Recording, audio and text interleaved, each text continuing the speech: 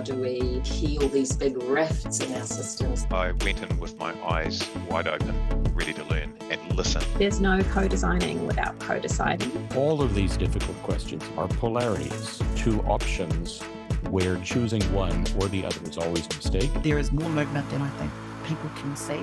Our elders enable us to see further. Wherever we are in an organisation, we do have the power to contribute to some change. Kia ora and welcome to episode 69 of Beyond Consultation. So good to have you here. And today's episode is sponsored by, me. I've just recently rebranded from the Learning Lab to Paul McGregor. And that's been a bit of a journey of recognizing that I don't want to create or lead some big business. And actually people want to come and work with me. So it's been nice to just rename myself. And of course it does cost something to put these episodes out there to you. And that's for the amazing Claudia who edits the audio. She does the show notes, contacts the guest, does the invites, all of that sort of stuff. And I was wondering a week or two ago, geez, should I keep this thing going or not? So I want to give a big shout out to two Rachels who happened to get in touch at a similar time. One was Rachel Cole, who posted on LinkedIn. She had just returned from overseas, and her post was basically saying, now that I'm back in New Zealand, I really want to connect back into how things are going in this country, and that this podcast was one of the most valuable things to help her to reconnect in a deeper way, more than just what you see on the front of the news. So kia ora, Rachel. And then another Rachel Turner, also from Auckland, who emailed me with her reflections on the episode with Ivan Tava and just sharing how valuable that was to have to people reflecting out loud on some of our cultural differences and how we navigate those. So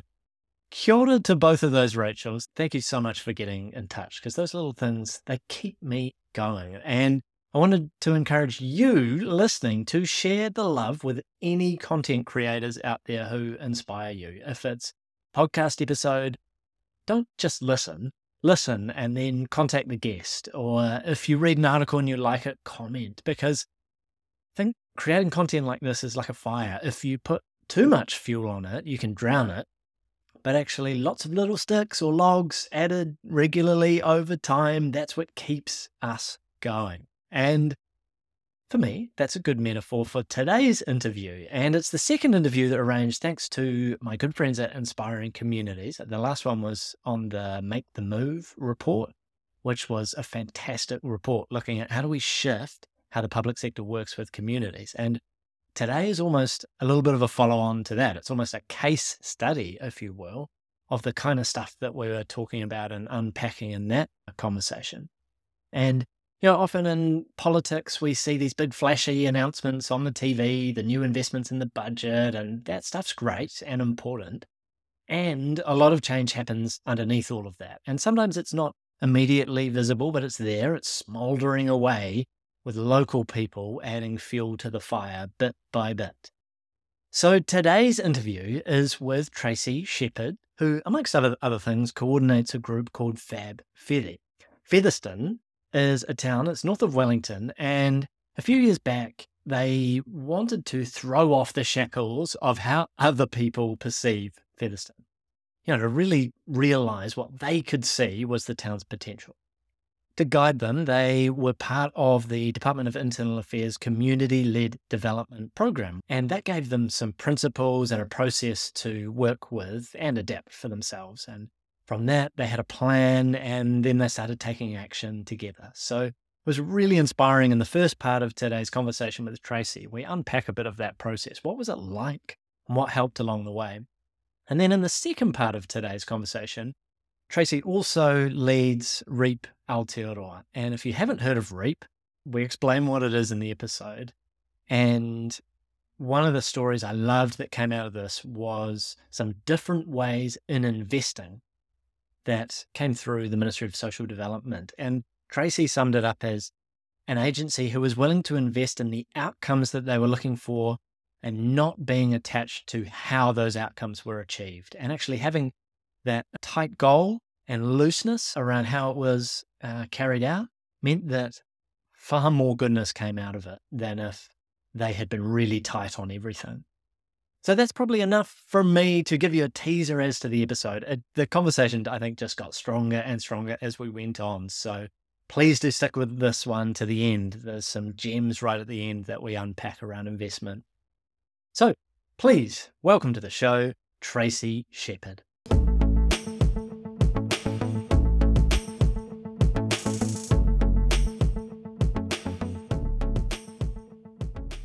Kia ora, Tracey. It is fantastic to have you on the podcast. Thank you for joining me on this lovely sunny Wednesday afternoon.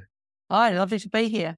So, ko Tracey Shepherd tōku ingoa, no Paitamokai ahau, ko te tumuhiringa tangata, ahau ki ripau ki roa, so nō reira tēnā koutou, tēnā koutou katoa. Tracey Shepherd, I live in Featherston, so Paitamokai is the name of the area. There's not a traditional marae here in the Featherston community. The Paitamokai area was an area where local hapu would fish and hunt for kai.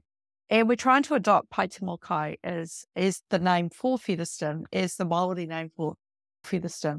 Yeah, my title is Te Tumuhiringa Tangata, which is the person who gathers all together. I like to call it the chief cat herder, because working with the 13 reefs around the motu is pretty much like herding cats sometimes, but very, very fulfilling work. Yeah, so that's me. I grew up in the Wellington area, went to college in Upper Hutt, have worked in government agencies, worked for the IRD, I don't say that very often, for a number of years. Moved into the tertiary education sector through the Tertiary Education Commission and its predecessor organisation of Skill New Zealand back in the day, last century in fact. My role there was to work with industry training organisations and to manage relationships with them. When I joined the organisation, there were 53 industry training organisations. It was almost like a race to the top. The government of the day was very keen to get lots and lots on board. When I left, they were down to about 12, I think. So lots of consolidation and measuring. I then worked for the Agriculture ITO, or Industry Training Organisation, which became the primary ITO. Yeah. And left there and started working for REAPS, for REAP Wairarapa, in 2016.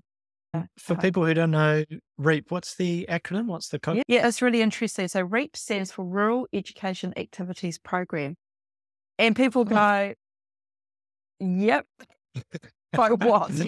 Yeah, and a bit of history. REAPs were established back in the late 70s and early 80s by the government of the day in a response to rural communities saying that they actually needed more happening and more support in their community. So REAPs were established back then. 13 REAPs were established between 79 and 82, and there have been no REAPs established since. Yeah. So that's a really interesting place to be. So they've been around 40 odd years, or a long time, and have longevity. REAPs are in most communities, or most rural communities, but not all rural communities. So there are some gaps. Canterbury is a good example. Taranaki, the Waikato, parts of the Western Bay of Plenty, Hawke's Bay, etc. So there are a few gaps around the place, and that's purely historical, and it's purely based on when they were first established. Yeah. Work in their communities. They use the context of education to support communities, and that's anything from early childhood through to adult and community education, everything in between. We like to call it twinkle to wrinkle. It's a good way to describe what we do. And I like that. Community-led development is sort of the key to everything we do. So working in that space is very fulfilling. You see lots of great outcomes being achieved, and you really learn about the power of community. Oh, kia ora, Tracey. Thank you for introducing yourself. I've got this picture now of who you are and where you are and some of the mahi that you've been involved in. And yeah, you mentioned right at the start there, you live in Featherston, and you're saying we're trying to adopt that Māori name. And I was interested, who do you mean by we, and what's that process been like? Yeah, so Featherston is fortunate enough to be a partner with the Department of Internal Affairs through the community-led development partnership process. As a community, we established this little entity. It's probably the best way to describe it, called Fab Feathy. Featherston's fondly known as Feathy to locals. So Feathy was established 5 years ago. So we're into year 6 of the partnerships. We had an extension, which is great. I've been part of that work up until last year, as was my husband, who was also chair of the community board for Featherston. So we're very, very much involved in things community. One of the things that came out of the big community consultations that Feathy ran was a desire to be more bicultural and to really embrace our bicultural roots. Haitamakai is, like I said earlier, the name of the area that the local hapu would use, or it would use for hunting and gathering of kai. And it's a name that resonates with our community. We felt that it was appropriate that we should actually, if we're true to the mahi of wanting to be bicultural, to adopt that name for the Featherston area in particular. So one of the priorities that came out of our community-led development consultation process was about getting that name registered with Land Information in New Zealand as an official name for Featherston. Not replacing Featherston, because Featherston itself has got a lot of other history that sits alongside it, but as a nod to our bicultural roots as well. Yeah. And it never has to be either or. Not at all. But I know sometimes it can be controversial changing names. So how have you navigated that potential? Yeah, good question. So one of the things we've learned from the community-led development partnership approach is about the understanding of community, about what that actually means. Yeah. So one of the key things is about not doing things to the community. It's all about doing things with the community. So to be successful, you need the community on board, and you need them to participate, and you need them to lead, in fact. And the role of Feathy has been to support, not to do. Having that understanding across our community has been one of the biggest challenges of that process. I believe that there was a view that Feathy would be a thing that did stuff for the community, but actually Feathy was set up to do things with the community and to support the community to do things for themselves. Why do you think there was that expectation? I think it's just, how would I describe that? It would be, it's the way things have always been done. Right. So if you think about it, there's always been that master-servant relationship, council to community, government to population, government agencies to the service users. It's always been it's never been an even relationship, I suppose. There's always been a position of power held by somebody within those relationships. So it's about community really accepting that actually the power's in their hands. And they're the ones that can do great things for themselves. They don't need to wait for somebody to come and do it for them. And I'll tell you what, the response of our community through COVID was fantastic. So we first locked down in 2020. The Featherston community wrapped around itself, and people were out there helping their neighbours, making sure everyone had access to kai, had access to medical services if they needed them, even if they needed their lawns mowed or something like that, within reason, of course, but making sure that we looked after each other as a community. We established a place for kai to be donated so it could be distributed. We established firewood being distributed to people that needed it. That was funded through the Feathy partnership. We were able to get funding from DIA to do that, which was fantastic. And what I really appreciated about that was there were no strings attached to it. It wasn't like produce 55 widgets and 20 sausages or whatever it might be. It was like, here's some money, go and do what you can to support your community to get through this time. And the Featherston community wrapped around itself really, really well and just responded. And people were coming out of the woodwork with their hands up going, hey, what can I do? How can I help? And it was just a fantastic place to be. And definitely the place I wanted to be during such a challenging time as well.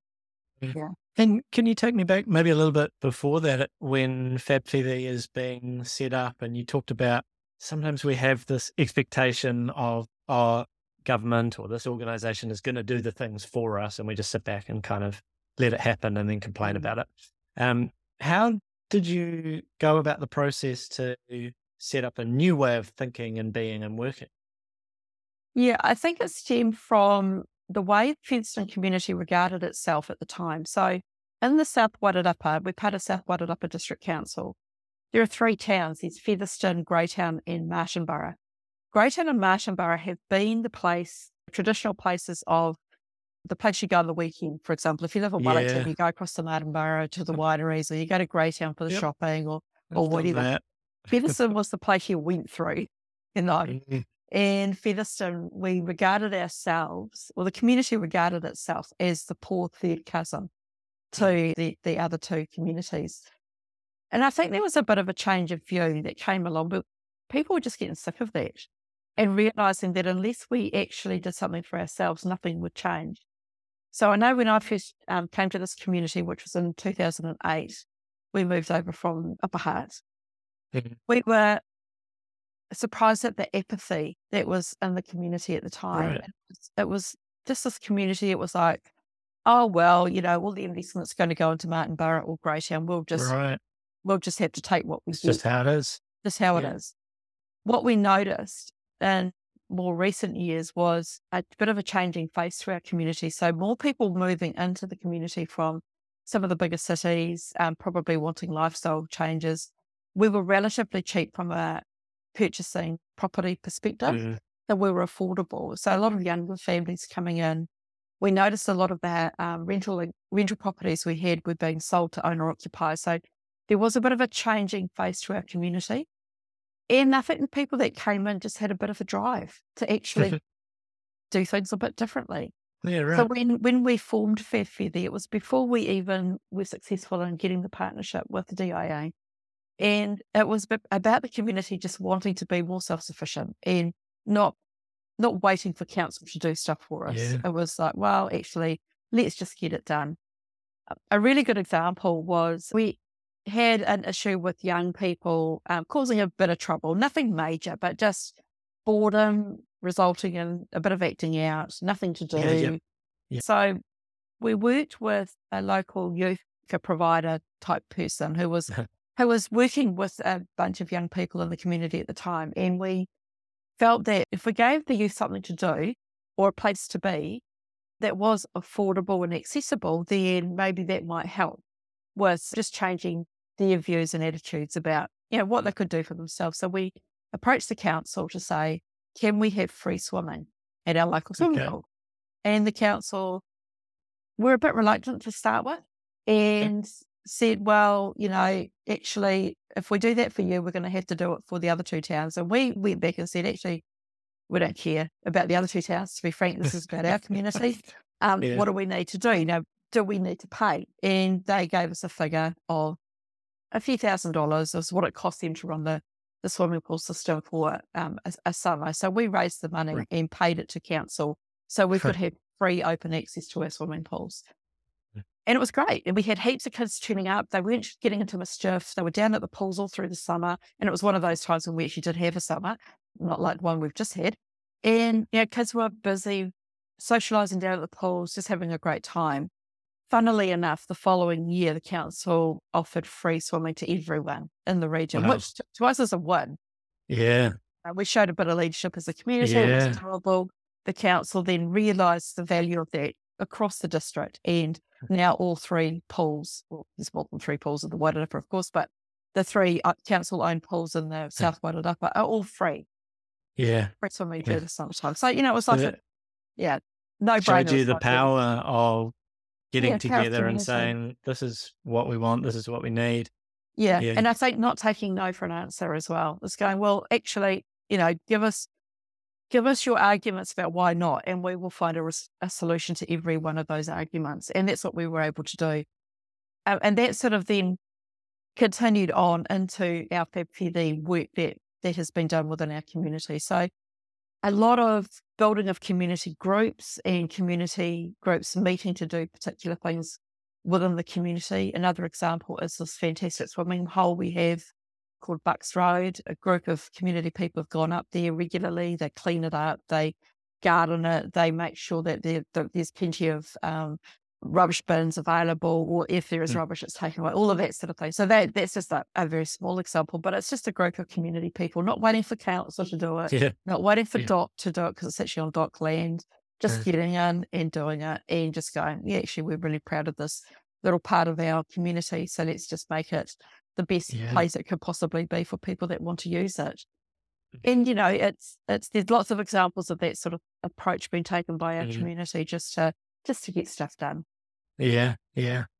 I really hear this change in belief coming in, sparked by some new people coming into the area and just going, actually, we can control our own destiny in some of this stuff. So let's just get in and make it happen. And you've been talking about the support from the DIA.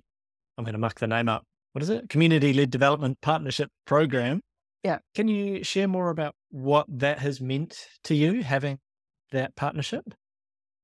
It's just cleared the way for stuff to happen. So there's funding available. What FFPD's been able to do is apply for pots of money to support various community initiatives. A bike track got built on Featherston School grounds for kids to learn how to ride their bikes. Part of that was also a skills track. So you've got the big round track, then you've got a little skills track with ramps and you know that. Another part of that was putting a shipping container there with bikes that people could come and use if they didn't have a bike, and a little workshop area where people could come and fix their bikes if they needed to. And that was all funded through, not totally through the DIA Community-Led Development Partnership Fund, but primarily through that. And the local Rotary chipped in with some money, and NZ Post donated a whole lot of old bicycles. So it was like a whole lot of different groups coming together and pooling the resources. So we have this great little initiative going in the community now. And it means that people that don't have access to a bicycle suddenly do have access to a bicycle. Kids learn how to ride a bike, which is a good thing, rather than being stuck in front of their screens or devices all the time. So that's another example of the community just coming together and doing it to meet a community need. And you talk about clearing the path. So there's, I'm hearing this barrier of funding, and actually we just need something to be able to make that happen. What other kind of barriers are there for a community of people trying to make good things happen? Yeah, there's a bureaucracy of local government red tape, of course. A good example is a fence on the main road around our information centre needed painting, and the local youth group was quite happy to paint it for the community, but health and safety requirements and permission and all of that stuff got in the way. And eventually we got through that, but just the red tape that we needed to chew through to make that happen was ridiculous, to be honest, for something so simple. So that's the sort of thing that gets in the way. And what the Featherston community has now started doing is just not asking for permission. It just ask for forgiveness, and quite often things just happen. And somebody goes, oh, who did that? And it's sort of like, well, we don't know, but yay, it got done. There's now a new mural. Let's just celebrate that. Yeah, exactly right. Yeah. And so, the community has realised that actually, if you wait to get permission for everything, and I'm not talking about breaking the law, by the way, I'm very careful about that, but if you wait to work through all of that bureaucracy and red tape, sometimes it wears you down and you just don't get anything done. If you just go ahead and get stuff organised and do it yourself, you can achieve some fantastic things. Yeah. Have you ever had any situations where you've gone, oh, actually, maybe we shouldn't have done that? Or does it just resolve itself? Well, generally speaking, if the sky doesn't fall down, it's all good, And that's our reality, that if you put into perspective what it is you're trying to do, what the potential risk could be. Yeah. When you boil it right down, actually the risks are quite minimal, or the risks are manageable. As long as you're sensible about things and you're not doing dumb stuff. It's important, obviously, to make sure people have health and safety is a thing that they do are mindful of. But at the end of the day, when you boil it right down, the potential for the risk to happen is actually generally quite minor. Yeah. Yeah. I mean, we're not talking about, firecrackers and guns and knives and, it's a lot of stuff. It's pretty basic, low risk things, but it works really, really well. And if the community feels like they've got a say and got involvement and got a bit of control, then they tend to be pretty careful about what they're doing anyway. They don't want to ruin it for everyone else. So, I've noticed that as a real change in our community, that we just get on and get stuff done now. We don't sit there and moan and grizzle about why isn't someone else doing this? This should be done. Yeah. And you're coming to the end of partnership with the DIA, and that was for 5 years, and it's been extended by a year. I'm interested in that transition point and how you see yourself standing on your own without that formal partnership. Yeah, well, as I mentioned before, I stepped away from FabFeather, this different group last year, okay. but I do keep in touch with what's going on there.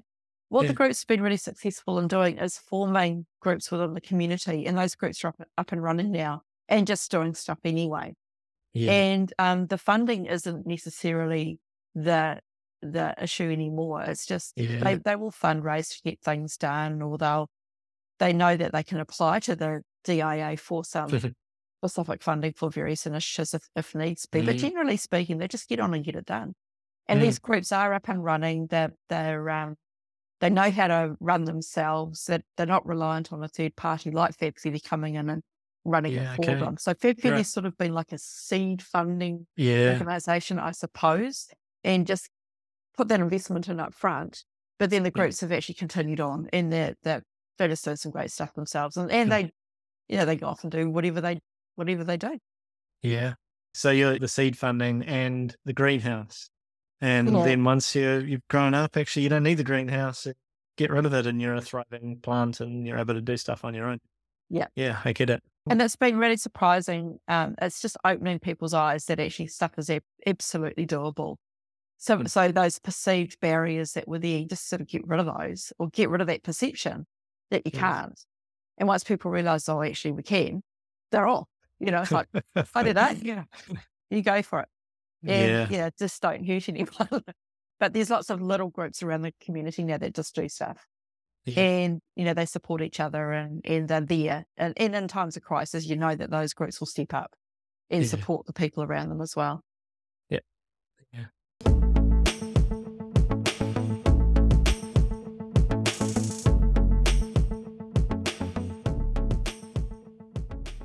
Well, thank you for sharing that story, Tracey. I've heard from Megan Courtney from Inspiring Communities. I've heard about this partnership fund that I've never really heard in detail of what it looks like and how that's enabled you to change. What I'm really hearing is changing the perspective about what is possible and who is allowed to take action.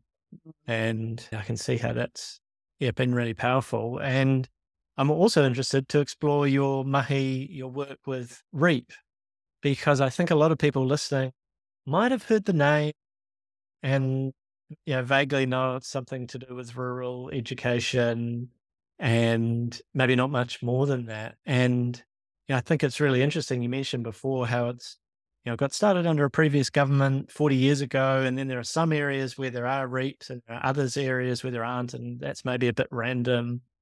And I guess I'm interested in maybe first just how have REAPs as an institution, how have they developed over those 40 years? Yeah. Yeah. And it's an interesting space. I'd actually never really heard of REAPs before going to work for one. I'd sort of heard about it on the periphery, but that was about it. Yeah. Didn't really have the same as me. Yeah. Yeah. And I think that would be true for most people unless they've engaged with a REAP for something specific. And then even then, that person's frame is based around that particular engagement. So if you're in a rural community and you participate in a parent-led playgroup and the REAP comes along and helps with that, that's your frame of REAPs. So REAPs do parent playgroups. Yeah. Full stop. Or REAPs will do stuff and they'll support kapahaka in schools, or they run night classes for digital literacy. And if that's your only interaction with a REAP, then that's what you think a REAP's all about. But the reality is, REAPs are twinkle to wrinkle. So we operate right across. There are no boundaries where we don't operate. But it is with that lens of lifelong learning and education across it. So we like to say that what we do is we work with our communities to identify their needs. So that's community-led principles going into that. They tell us what they need and what they want. And the REAPs are the go-to people to try and make that happen. And if the REAP can't do it themselves, they'll find somebody who can. Yeah. And so quite often the REAP is a broker of solutions for a community. Or they'll work with another organisation that's already operating in the community to support them to reach more people or to do things in a way that works best for a community. So we're pretty broad about what we do, but it is with the lens of lifelong learning in the education context across it. In the adult education space, we're funded through the government, through the Tertiary Education Commission for adult community education funding, but that's not the only stuff we do in that space. So REAPS will do things at a local level as well as the funding contract we have at a national level with the TEC. An example might be a number of REAPS work with councils around Mayors Tassels for Jobs funding, and they work in that space of getting people into employment. And they're localised contracts, or they might get funding through a local philanthropic trust or something to do a particular thing. But at the end of the day, it always comes back to meeting community need and working with community who identify what their needs are. So it's that whole not parachuting stuff in on top.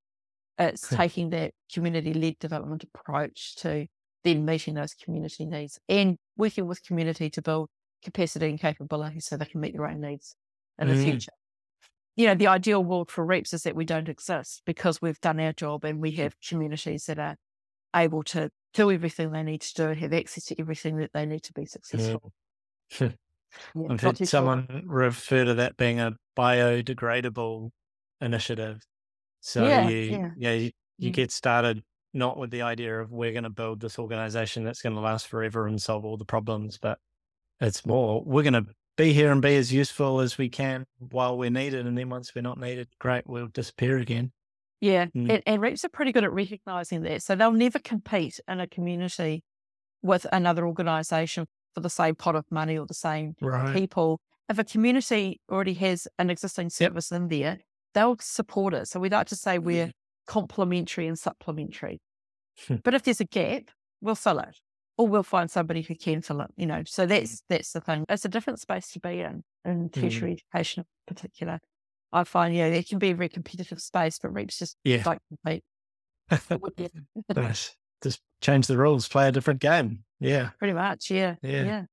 And I'm imagining in the last few years, the need for what REAPS do has been more intensive, COVID and then, some of the climate-related situations as well. And it sort of strikes me there's this double-edged sword, I don't know what to call it, that the need for the kind of support that REAPS provide is becoming more intense. And I'm presuming that at the same time, it's probably for some people getting harder to justify spending and investing in those areas because they're going, the financial environment that we're in is even more constrained. And so I'm just wondering, how do you portray a message about the difference that you're making in the changing environment that we're in? Yeah, good question. And it's one of those topics that I really start to rant about. Yeah, look, one of the biggest frustrations for me is the way the funding drives behaviour in everything we do. And as REAPS, we try not to be driven in that way.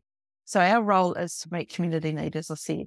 And we try and do that in whatever way works for communities. But when your funder says, we want you to produce 25 sausages, you've sort of got that tension sitting there. Surely no funder says, we need you to produce 25 sausages. Well, not sausages, obviously. I use sausages as a bit of an analogy, but okay. They're the sausages. An example might be a funder that says, we want you to support 100 places for driver licenses, and we'll pay on completion of that license or achievement of that license.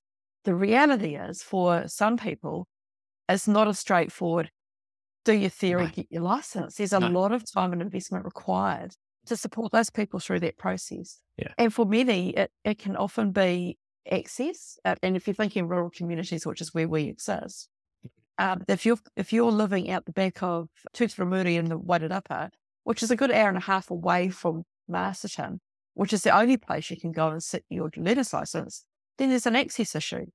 So the work of the REAP is to try and make or clear the way for people to have access to those things that, if you live in a city, are way easier.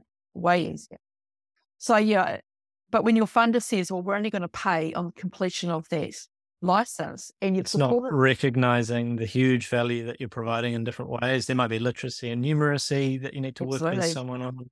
Yeah. People, they might not have a place to live. They need a license to work, because in a rural community, you basically need a driver's license to do just about everything. In public transport, it doesn't exist in the same way that it does in the big urban centres. So, driver licensing is a really good example of, it's not just a simple case of sit your license, get your license, and here's the money to do that. There's a whole lot of stuff that needs to happen in the lead up to that. And, for some people, confidence is a big thing, or having access to a warrantable vehicle to learn to drive in is an issue. And if you're living in a rural community out the back of Beyond and you don't have a driver's license, how are you going to get from that place to go in to sit your license in the first place? Unless somebody can take you, or you drive illegally, which is often the case. So there's great examples around the country of reps partnering with the police. Police referring people that they've picked up on driver licensing offence to the rep, go and work with the rep, get your license so you become a legal driver, giving people compliance to do that. So not putting them through the justice system unnecessarily. There's lots of research that says a lot of people that are in the justice system now, their first interaction was a traffic offence. Yep. And, locally, or at a local level, police are pretty good at understanding that actually if they can not go down that track, then they're less likely for a person to stay in the system. So supporting a person to get their license is a really smart move. And giving them compliance to get it, and being reasonable about that compliance time too. So, we hear about compliance often being 28 days, but in a rural community, to even be able to book and to get your license, it can be 3 months down the track, because that's the next what's available. So, you have some reasonable judgment being made as well by the police, for example, who give compliance that might be an 80-day compliance or something like that, which is far more realistic and reasonable. I'm hearing from you, you're sharing a lot about the realities of what rural community life is, which when you're a policy advisor sitting in Wellington, can be quite hard to understand, even with your best intentions. And Totally. I was also hearing from you the constraints that are around you sometimes, where the funding directs you in a certain way. And you mentioned, I'm going to rant on this one. How do you work through things when you're at that stage and you just want to smash your head against the wall because this frustrating constraint is just driving you bonkers? How do you manage that? I suppose I use storytelling as a way to show decision makers and policy makers that actually there is a different way. And sometimes it just requires the system, I won't say take a leap of faith, because I don't believe it is a leap of faith. I think there's plenty of evidence out there that shows if you take a true investment approach and you really care about the outcomes you want to achieve, it doesn't matter how the journey goes to get there or how the money is spent to get there, as long as you get there at the end of the day. We had an example last year, 2021, 22, with a government agency that decided to take a bit of an investment approach with the work of reps, and it was to support communities that had been hard hit by COVID and the outcomes of COVID, or the consequences of COVID, I suppose. Yeah. And they bulk funded the REP network. So they gave us $260,000, which was split between the 13 reps. So every rep got 20 grand. Yeah. And basically the government agency said, we put forward an argument to say, well, actually don't tell us how to spend that money. Let us spend the money on what best works for our communities that we're working with. And they were prepared to do that. And at the end of the day, for that $260,000, 4,500 people were engaged with by reps. And that was through a range of ways, digital literacy programs, access to the internet, which is a big issue for many rural communities, driver licensing support, so teaching somebody actually how to drive, not just sit your learner's license, providing food packages or medical supplies, through to events where older people who were socially isolated could come together, whether it was in an online environment or in a physical environment, where they could just drop in and spend some time with other people. And, they were living by themselves, they were socially isolated. So 4,500 people benefited from that. You divide that into 260,000, you're looking at $50 a person. Yeah. Talk about fantastic investment.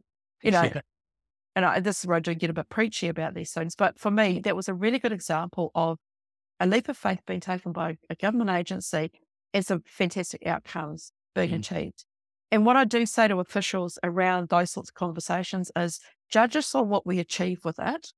And if we haven't achieved the outcomes, then absolutely there should be repercussions for that. But don't tell us how to spend the money, like how many sausages to make. I come back to that analogy.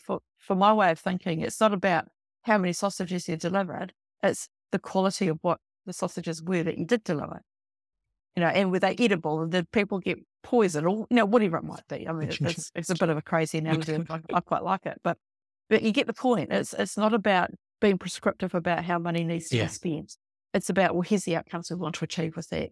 And if the outcomes are safer drivers in our community and people driving on the correct license, then you can measure that stuff. There's lots of proxies for success that you can measure.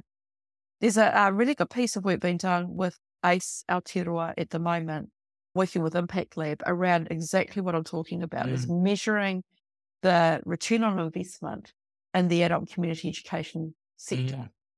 And it's focusing on what are those proxies of success. So at the moment, the Tertiary Education Commission funds adult community education, or ACE funding. And the reporting goes along the lines of this many courses were run, this many people participated, this is what they looked like. Who knows what the quality is? And that's always my argument. It's like, fantastic. Last year. You're left with the question, so what? So what? Yeah. In 2022, REAPS collectively supported over 9,000 people to participate in ACE courses, ran over 1,100 courses. And they were a range of topics from driver licensing through to life skills, work-ready skills, te reo Māori, language development, sign language, you name it, we did it. Was it good stuff? Who knows? I know it was good stuff because we take the time to look at that and measure that stuff. But in terms of what the TEC see, they see just, here's the numbers and here's how many participated. They have no idea whether or not that was actually a good investment. So my argument back to officials is always about, be really clear about what it is you're wanting to achieve with this, not how you achieve it. And just pushing that message all the time. And it's getting there. We're slowly getting there, but that's a big mountain to climb, I think. We'll get there. I've got to say, when I worked at the TEC, one of my roles was about developing operational policy for the industry training sector. One of the biggest lessons I've learned in my life is when I went to work for an ITO and had to implement the policy that I'd written. And I was like, what was I thinking? I know what I was thinking, but man, this is unimplementable, if that's even a word. So that's something that I always kept with me, was you have these unintended consequences that pop out of these things with the best of intentions, but the consequences are still there. And it's how do you help officials work through that so they still get the outcomes they're seeking without those unintended consequences occurring, I suppose. You're reminding me of Megan Courtney again, who talks, I think she calls it tight loose. And so you stay tight to that why are we doing this? And then you hold really loose to that how is it happening? Because within the how, there's all sorts of learning, all sorts of tailoring to different people, different communities.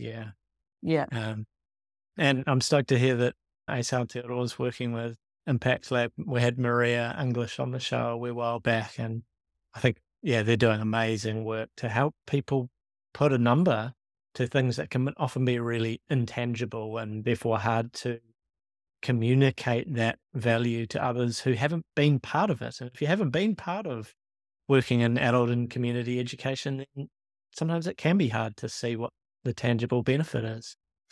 And just the life-changing stuff that happens to people's lives, in young people's lives. So just the simple act of getting a driver's license can have so many trickle-down effects. You can suddenly, you've got that young fella who was before the courts, no longer before the courts because they're on the right license. They can get to work. If they've got kids, these kids can get to school. They can get to the doctors. There's all sorts of downstream impact, positive impact. That's really hard to measure, but that the simple thing of a driver's license and the investment that took is going to save millions of dollars down the track. And it's how do you show that? And that's sort of the work that Impact Lab are doing for ACE Aotearoa. It's putting a few of those proxies together, I think, and being able to show the decision makers that actually taking an investment approach that's focused on outcomes, not on outputs, is going to reap much better outcomes or for everyone, good investment outcomes, good outcomes for community, good outcomes for individuals, and good outcomes, therefore, for New Zealand as a whole. Yeah. So there goes the sermon again. Sorry. Hey, Tracey, I love your sermons, and that's what this show is about, is giving you a platform to share some of the ideas and stories that are powerful. As you said, the power of community coming together and being able to make things happen. So I'm really grateful for this conversation, and I'm also just wondering, it's probably time to start wrapping it up, and I'm wondering if you've got any final things to share with people listening. I suppose my biggest message is community-led, and communities doing it for themselves is the strongest possible approach that you could ever take. A community that feels that it's got control, that is self-sufficient, that isn't reliant on somebody else coming in and doing stuff for them, is a strong community, and it will look after itself, without a doubt. That's my first message. My second message is around investment. So if you're going to invest genuinely in the outcomes that you're seeking, not the way to achieve those outcomes. Yeah. You'll get much better outcomes and much better investment or return on that investment. The third thing I want to say is REAPs. We're this untapped resource that sits in these rural communities. We're really good at flying under the radar. We've always flown under the radar. There's 13 of them around the country. Reap Aotearoa is just the membership organisation they belong to. But man, they're there to help within community. So use them. Absolutely use them. That's what they're there for. And that they're willing to be partners with others in the community. They're not about competing. They're not about doing to a community. They're about working with a community. Yeah.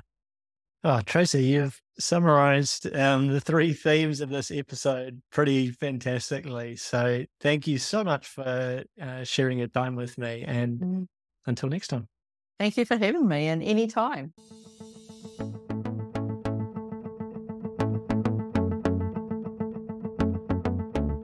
Thank you for listening to this episode of Beyond Consultation. And what now? Well, I've got 3 suggestions for you. Firstly, go and check out the show notes in your podcast player or on the Business Lab or Learning Lab website so you can see the resources that were shared in the show. Secondly, send a message to our guests. It's really nice when you've been a guest in this slightly nerve-wracking experience, and then people get in touch to thank you for sharing your stories and experiences. And lastly, do connect with me on LinkedIn. I view LinkedIn as an ongoing conference. This amazing way to be exposed to new people and new ideas that can stretch and enhance your practice. So that's it for today's episode. Thank you again for listening. Ngā mihi mō te whakarongo.